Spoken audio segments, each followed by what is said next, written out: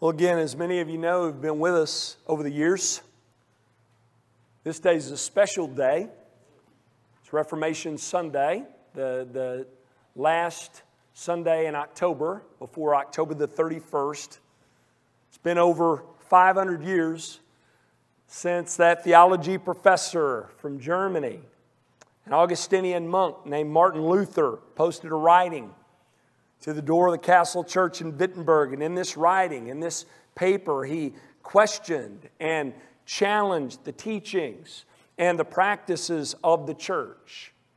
And what possessed him to do this, we talked about earlier, the more Luther studied the Scriptures, the more he began to see how far these church leaders had strayed from the core doctrines of the Christian faith. So he made every effort he could to try and reform the church from within. That's what he wanted to do by reintroducing some of these core doctrines of the Christian faith from Scripture. And he wanted the church to see where they had erred and turn from those ways and be reformed in accordance with the Word of God. He was hoping there would be careful consideration of what Scripture says and a good discussion about how to change things. But unfortunately, what Luther found was the church was not interested much at all at hearing what Scripture has to say, and no interest at all in changing any of their teachings and practices in accordance with what Luther was wanting, in accordance with the Word. So instead of opening the door for change, the church closed the door on Luther. So Luther and many other so-called protesters, they broke from the church. Luther was actually forced out. He was excommunicated. Many broke from the church. And what resulted in the 16th century was the start of Protestantism and the spread of Protestant congregations across Europe. And folks, you've heard me say this in the past, but we as believers, we need to be reminded of the fact that we are a product, a result, an outcome of this great Reformation that took place. The reason we're here this morning, the reason you're here with your Bible in hand in English, in your preferred translation, the reason why I encourage you each and every week to read and study your Bible on your own, week in and week out, the reason why I stand here Sunday after Sunday under the authority of the Word of God and tell you that you are under that authority as well, believers. The reason why we look to what God's Word says and pattern our lives after the teachings found in this book, that all comes as a result of the Reformation. So we have Luther, German reformer, Swiss reformers, Calvin and Bullinger and Zwingli, and Swiss, English, and Scottish reformer John Knox, and English reformers like William Tyndale and Roger Williams and Miles Coverdale and Hugh Latimer, Nicholas Ridley, so many others. And most importantly, while we have God to thank, right? Because He was the one behind it all. We have Him to thank for this great work in church history, in human history. This morning I want to take some time on this Reformation Sunday to focus in on one of the most important doctrines that resurfaced as a result of this great Reformation that is vital for us today, and it is a doctrine that separates us today, what we believe about it, from other groups that gather in places like this Sunday after Sunday, and that is the doctrine of sola scriptura, which is Latin for Scripture alone. This is one of the core doctrines, the central teachings of the Reformers. This doctrine teaches that Scripture is our sole authority, our supreme authority, the authority by which all other authorities are measured. This doctrine was the driving force behind the actions of the Reformers. Now, a question we need to ask before we get into it today is this: why? Why do we need to spend time on this? Why should we focus on this? Some might say, yeah, that was what the church was struggling with 500 years ago, but a Reformation happened, right? And so the church got reformed and moved on, and here we are today. That's behind us. You might think that. You would be wrong in thinking that. Truth of the matter is, while the church was reformed at that time, while the church did get back on track scripturally and spiritually throughout the history of the church and to this very day, these teachings of the Reformers, the teachings of sola fide, faith alone, sola gratia, grace alone, solus Christus, Christ alone, soli Deo gloria, to the glory of God alone, sola scriptura, Scripture alone. These doctrines have been challenged and rejected throughout history and by many today who claim to be Christ followers. Many of you've experienced this firsthand, haven't you? Private conversations you've had with people who claim to be devout followers of Jesus Christ. There are some in this town and in the surrounding areas who gather together on Sundays who question and even outright deny some of the core teachings of the Christian faith, doctrines dealing with the deity of Christ, the exclusive claims He made, whether the Scriptures are inspired by God. In those gatherings, they add to and take away from the gospel Sunday after Sunday.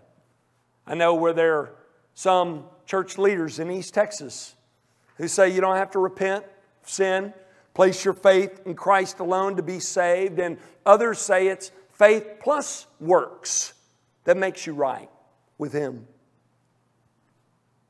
Many believe the Bible is one among many authorities. It's an inspiring book, but it's not inspired by God. It's not divine authority. It's not our ultimate authority. It's not the authority by which all other authorities should be measured. They believe major parts of it need editing, much needed updating. Maybe you feel this way. Maybe you've been influenced by others in the community, by what you've seen on the web, by what you've read in a book, by what you've heard taught in this world. And you've been influenced by that. This is you. Challenge you today to consider what Scripture has to say about Scripture. What God has to say about His Word from His Word. If you have your Bibles, turn to 2 Timothy chapter 3.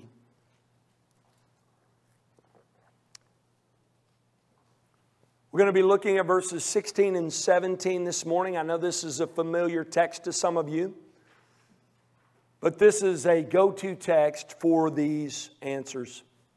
In this text, we learn of the nature of Scripture, the usefulness of Scripture, and the sufficiency of Scripture. In other words, we learn what the Bible is, how the Bible helps us, and why the Bible is all we need. In the book of 2 Timothy, Paul is writing to his disciple and friend Timothy, and this is probably one of the last letters he wrote. He was in prison in Rome at the time. His days were numbered. He knew that his time on earth was coming to an end, so he writes to his faithful disciple Timothy, whom many believe was still in Ephesus at this time. Timothy was not the permanent pastor in Ephesus, but served there. He was sent there and served there as Paul's appointed representative. He had been sent there to work with Christ's church to help them deal with issues they were having, issues dealing with false teachers and helping them as they were enduring persecution. And Paul is writing to Timothy for the purpose of summoning him to be with them in Rome. But as we learn in our study of this book, he also has another purpose in mind as well. Paul is once again instructing Timothy and encouraging him to be a good, strong representative for him and ultimately for Christ. He calls for him to guard the good deposit entrusted to him. 2 Timothy 1:14. Protect the gospel. In 2 Timothy 2:2, Paul calls for Timothy to entrust this gospel message to faithful men who will be able to teach others also. He basically tells them, as I have entrusted this message to you, you do the same to others. Chapter 3, Paul takes time to talk to Timothy of the importance of God's Word. Why it's important to guard the good deposit. Why it's important to protect the gospel.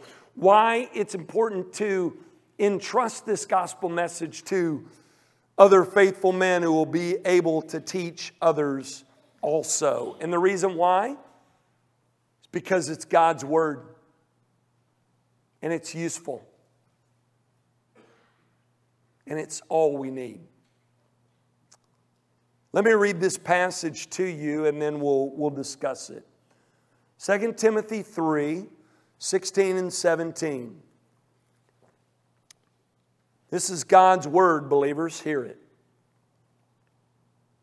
All Scripture is breathed out by God and profitable for teaching, for reproof, for correction, and for training in righteousness, that the man of God may be complete, equipped for every good work. Notice first the nature of Scripture. Let's talk about what the Scripture is, and let's start real basic. When we say Scripture, what are we talking about? Well, we're talking about this right here, right? Talking about the Bible, and notice it's singular. But many of you who know a bit about the Bible, you know while it's singular, one book, it's made up of a number of books. 66 to be exact. It's divided, Old and New Testament. The Old Testament has 39 books written originally in Hebrew. And in the New Testament, there are 27 books originally written in Greek. And together they form this book that we have, that hopefully you brought with you today, the Bible, right? And we as evangelicals, we believe that there is one author of the Bible. God is behind the writings and the compiling of these books, but we also know that it has many authors. So it's a divine book, but it's also a human book. Paul says in 2 Timothy 3:16, all Scripture is breathed out by God. Now, notice when Paul says all Scripture, he's thinking Old Testament probably, and maybe some of the teachings of the apostles, but most of the books of the New Testament were not written during this time. So Paul's thinking Old Testament. We know that the apostles referred to their writings as being divinely inspired. So Paul's thinking Old Testament, but God, who inspired the words of Paul, he's thinking Old and New. All right? All of Scripture breathed out by God. From the ESV, the Greek word breathed out by God is theopneustos. Translated in the ESV, breathed out by God. This means God breathed, inspired by God, filled up with the breath of God. The Bible is God breathed, meaning that it carries with it the weight of God Himself. It came from Him and therefore carries with it His authority. This is so very important for us to know. Maybe this illustration will help you.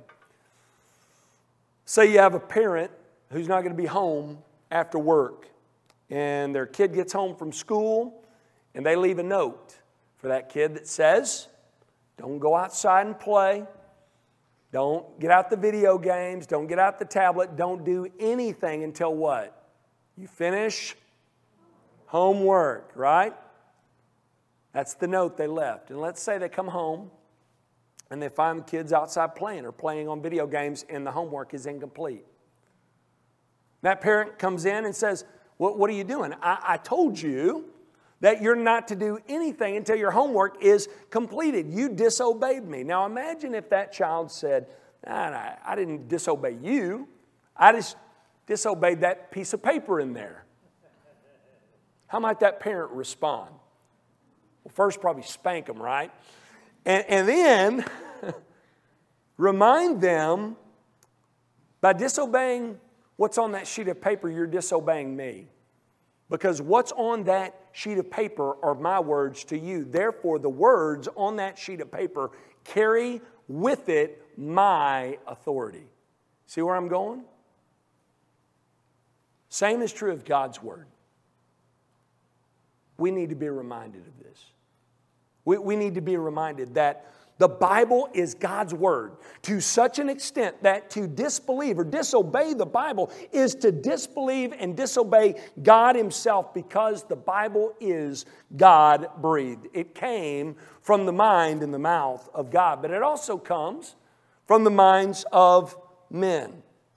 You see this when you really do a detailed study of different books of Scripture. Certainly when you're looking at the Hebrew and the Greek, you see differences between the writers. You see different writing styles, different education levels of the different writers. When I was in beginning Greek in seminary, we started with 1 John because 1 John's very, very simple. His vocabulary is very simple. It's not as vast as Luke's. He's not as wordy as Paul. It's very, very easy to study. Other books, not so much. So you see different writing styles. You see different education levels through the different writers. Listen to how Peter describes it. 2 Peter 1:21. For no prophecy was ever produced by the will of man, but men spoke from God as they were carried along by the Holy Spirit. So here, Peter gives us better insight of what this mysterious process of inspiration looks like. He explains here that men spoke using their own personalities, their own intelligence, but they spoke from God as they were carried along by the Holy Spirit. So in a divine, supernatural way, God uses human beings to write His words, but as He uses human beings, He works through their personalities and their own intelligence to write His Word. And while so doing, He preserves His Word and keeps His Word from error. This is what is meant when we say the Bible is inerrant. It is without error because it is God's Word, and God is what? Without error, right? So His Word must not contain errors.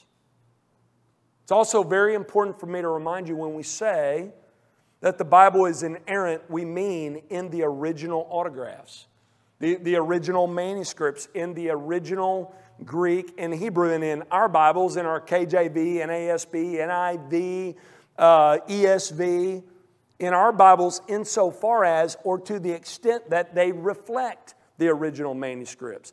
This is very, very important. I know it sounds very, very technical, but it's important for you to understand that.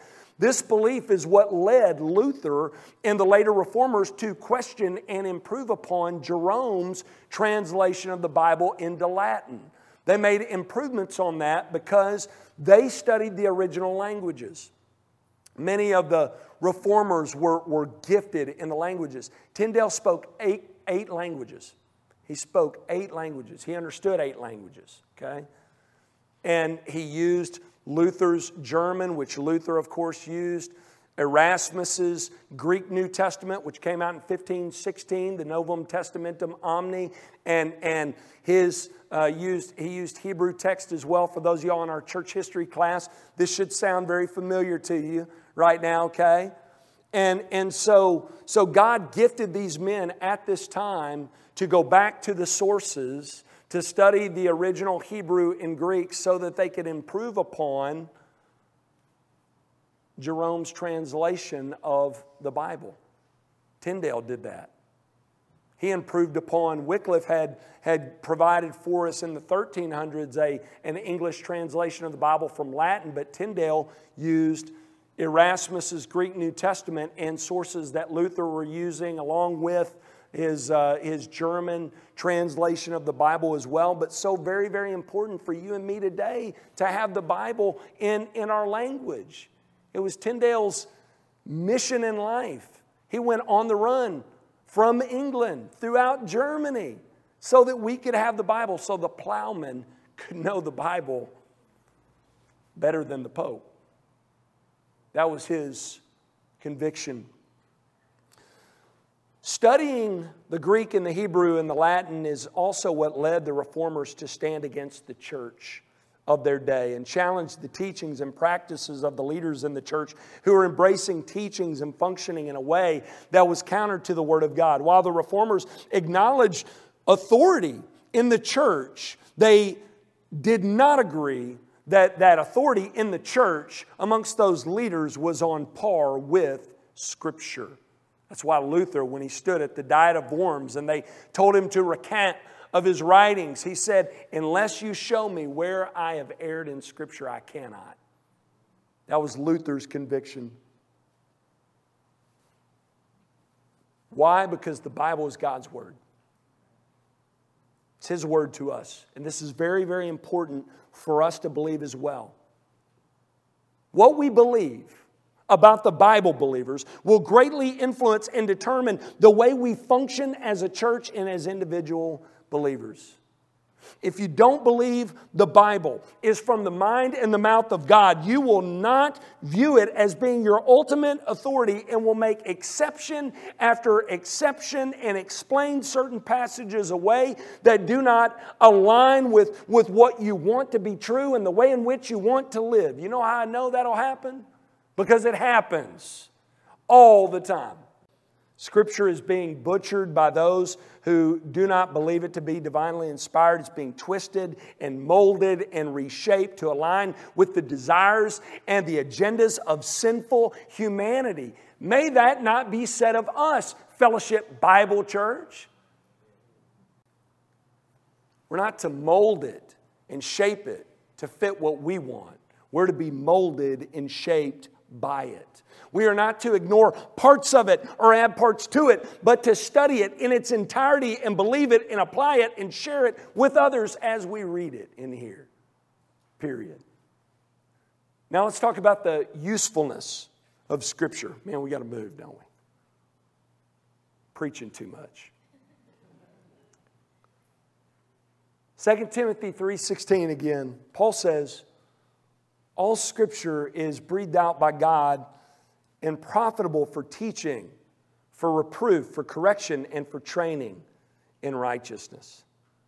So notice here the usefulness of Scripture. First, we're told that the Scriptures are profitable for teaching. This is an obvious one. One of the primary things, what I'm doing right now, and one of the primary things we do, what our teachers are doing in the back, we teach the Bible. Parents, you're called to teach your children, to instruct them in the Word so that they'll know how to be saved and live the life God has called for them to live. Believers, we are called by Christ to make disciples. And what's a key word? What's a key way we make disciples?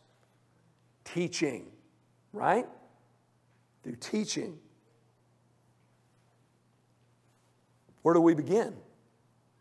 What book do we start with? Well, there's some strategic places you can go, but really anywhere. All of Scripture is profitable, right? Ron, you asked me, what do you think about 1 Samuel? What did I say? Great. Sounds great. It's Scripture, right? John, Ephesians, right? Tuesday night, what did I say? Good book. Our ladies studied a lot. Studied Genesis. Is that where y'all are now? Yeah? Matthew. Okay? Sounds great. Good. I didn't even know that. But I think it sounds great. Why? Because all Scripture is profitable. The Bible is also useful for rebuking. It's useful for teaching, profitable for teaching, useful for rebuking. Because we are prone to wander, at times we need to be rebuked and redirected back to the right path, the path that God has paved for us. God's Word shows us the error of our ways and calls for us to not swerve to the right or to the left, but turn our feet away from evil, Proverbs 4. And the Bible shows us how to do that by first showing us our sinfulness and our need of salvation, and by showing us how to be saved by turning from our sin and trusting in Christ for salvation. And then the Scriptures tell us how to live the life Christ has called for us to live. Paul says it's useful for correction. Believers, at times we need to be corrected in our thinking. And those in our world certainly need it. This is what Martin Luther was hoping would happen. That's why when he first posted his writing, his 95 Thesis to the door of the Castle Church, which wasn't an act of rebellion, by the way, the church door in that day served as a community bulletin board. It's where people put writings to be considered. And when Luther first posted it, he posted it in Latin, which was the language of the scholars. People didn't speak Latin. The reason why Luther posted it in Latin was because he was hoping for a discussion amongst the scholars behind closed doors, hoping that they would accept correction. What happened, unbeknownst to Luther, is some of his students took it down, translated it into German, used the newly invented printing press to print off all these copies and send it off all over Europe. And the rest is history. Should say God by His providence did that as well. Amen? Yeah. But that's what he was hoping for. That they would see where they erred doctrinally and change their thinking and their teachings. They did not. Believers, we must. We must. We're to study God's Word in this way. And ask the Spirit of God to correct us in our thinking and in the way we're living. It's not easy to do because who is the hardest person to put under the correction of God's Word? We are. It's true. Many of us, we don't mind speaking the truth to others. It's ourselves we don't like to preach to. Sharing the first service, sometimes Ron will give me a hard time. He said, Graham, you're moving from preaching to meddling. I said, just think about me. I've had it with me all week. I've had to preach it to myself all week. It's hard. We also learn that the Bible is profitable. It's useful for training in righteousness. The ultimate goal in life, the reason God has made you and me, the reason He has redeemed us is so that we would be conformed into the image of His Son. And that will not happen apart from His Word. So the Word of God is useful. It's profitable for teaching, rebuking, correcting, and training in righteousness. We also learn from 2 Timothy 3 the sufficiency of Scripture.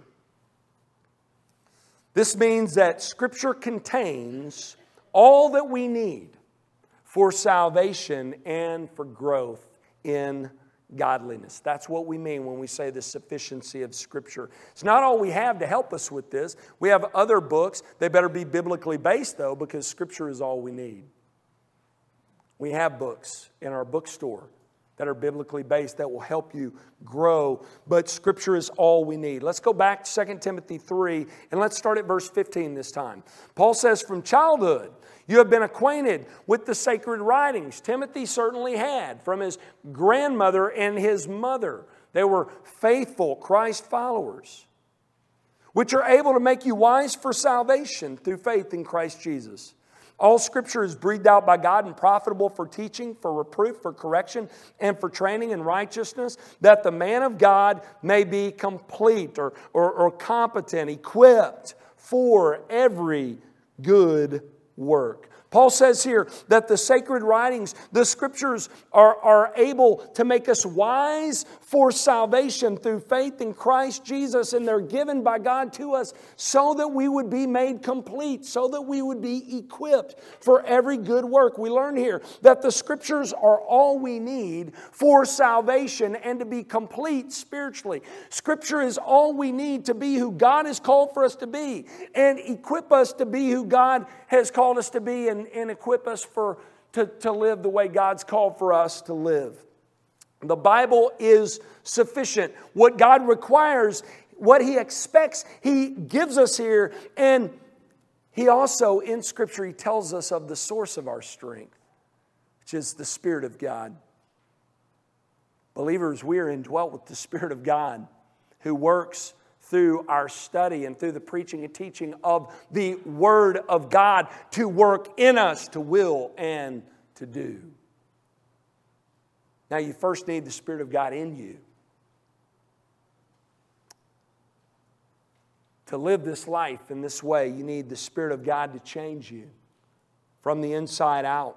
and apply the finished work of Christ to your life. But we learn here from Scripture that after the Spirit of God does this great work, after He, through His Word, shows us our sinfulness and our need for Christ, and He opens our eyes and our ears to it and makes our hearts believe it and brings us to repentance and faith. After that, the Spirit of God, believers, through the Word of God, then shows us everything God expects us to be and do, and gives us the power to do it. He works in us to will and to do.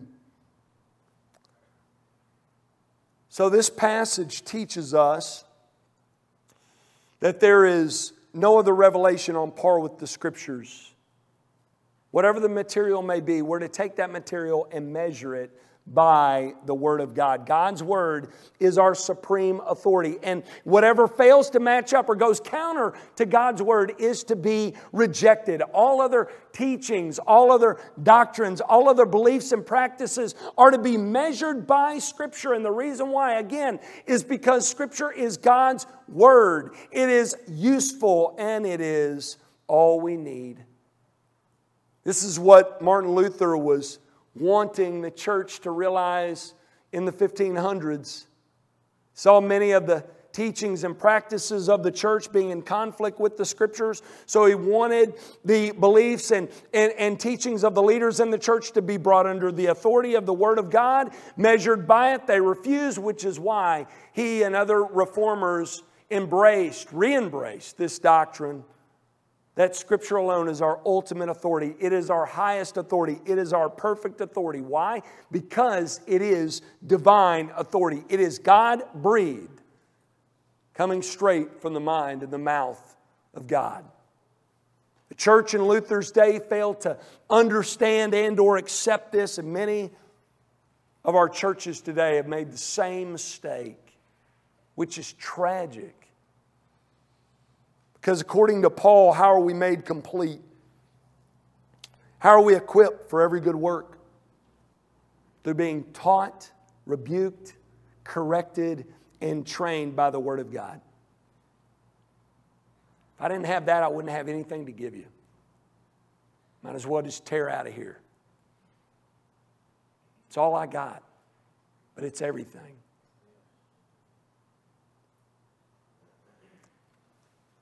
I want you to get this, write this down, let this sink in. This is key. You will only be as strong spiritually as you are knowledgeable scripturally. You will only be as strong spiritually as you are knowledgeable biblically. How many of you like hot tea? Anybody like hot tea? I like hot tea. I like coffee better, hot coffee. But at times I'll change it up a little bit and have hot tea. I had some last night, Leslie and I did. For those of you who know how to make tea, hot tea, you know that to make it strong, which is the way I like it, you got to let the tea bag steep in water for a while. The longer the tea bag steeps in water, the darker the water gets, which means the stronger the drink.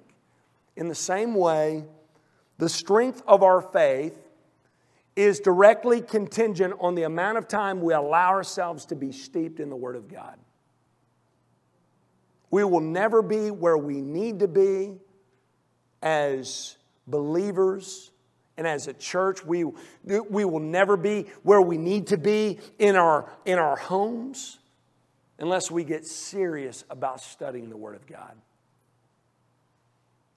Serious about reading the Word, studying the Word, preaching the Word, praying the Word, sharing the Word, and doing the Word. Folks, do you value the Word of God?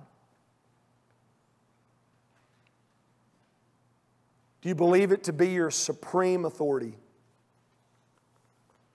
If not, might I suggest that it may be because you don't view God as your supreme authority. One of my girls tells another one what to do, at times they'll respond with, "Sorry, girls, you're not the boss of me." You ever hear that? See, everybody's guilty of it, not just y'all. "You're not the boss of me." Sometimes we treat God in that way.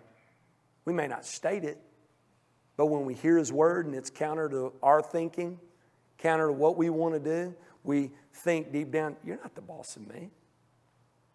I'm the boss of me. I live my own way. I take my own path. I'm the boss of me. That's what we think. We may not say it, but we show it by the way in which we live. Listen, while our girls are right to tell the other one, you're not the boss of me, that's true. God is our authority. And Scripture is clear that those who live apart from and opposed to Him will have to face Him and His wrath in the life to come. Maybe you're here this morning and you do not value God's Word as your supreme authority because you do not view God as your supreme authority. And the reason why you do not view God as your supreme authority is because you do not know Him. And the reason you do not know Him is because you're not trusting in His Son alone for your salvation. Listen, God sent His Son to change that. In addition to giving us His Word in the form of Scripture, God gave us the Word in the person of His Son, Jesus Christ. Jesus came down to us.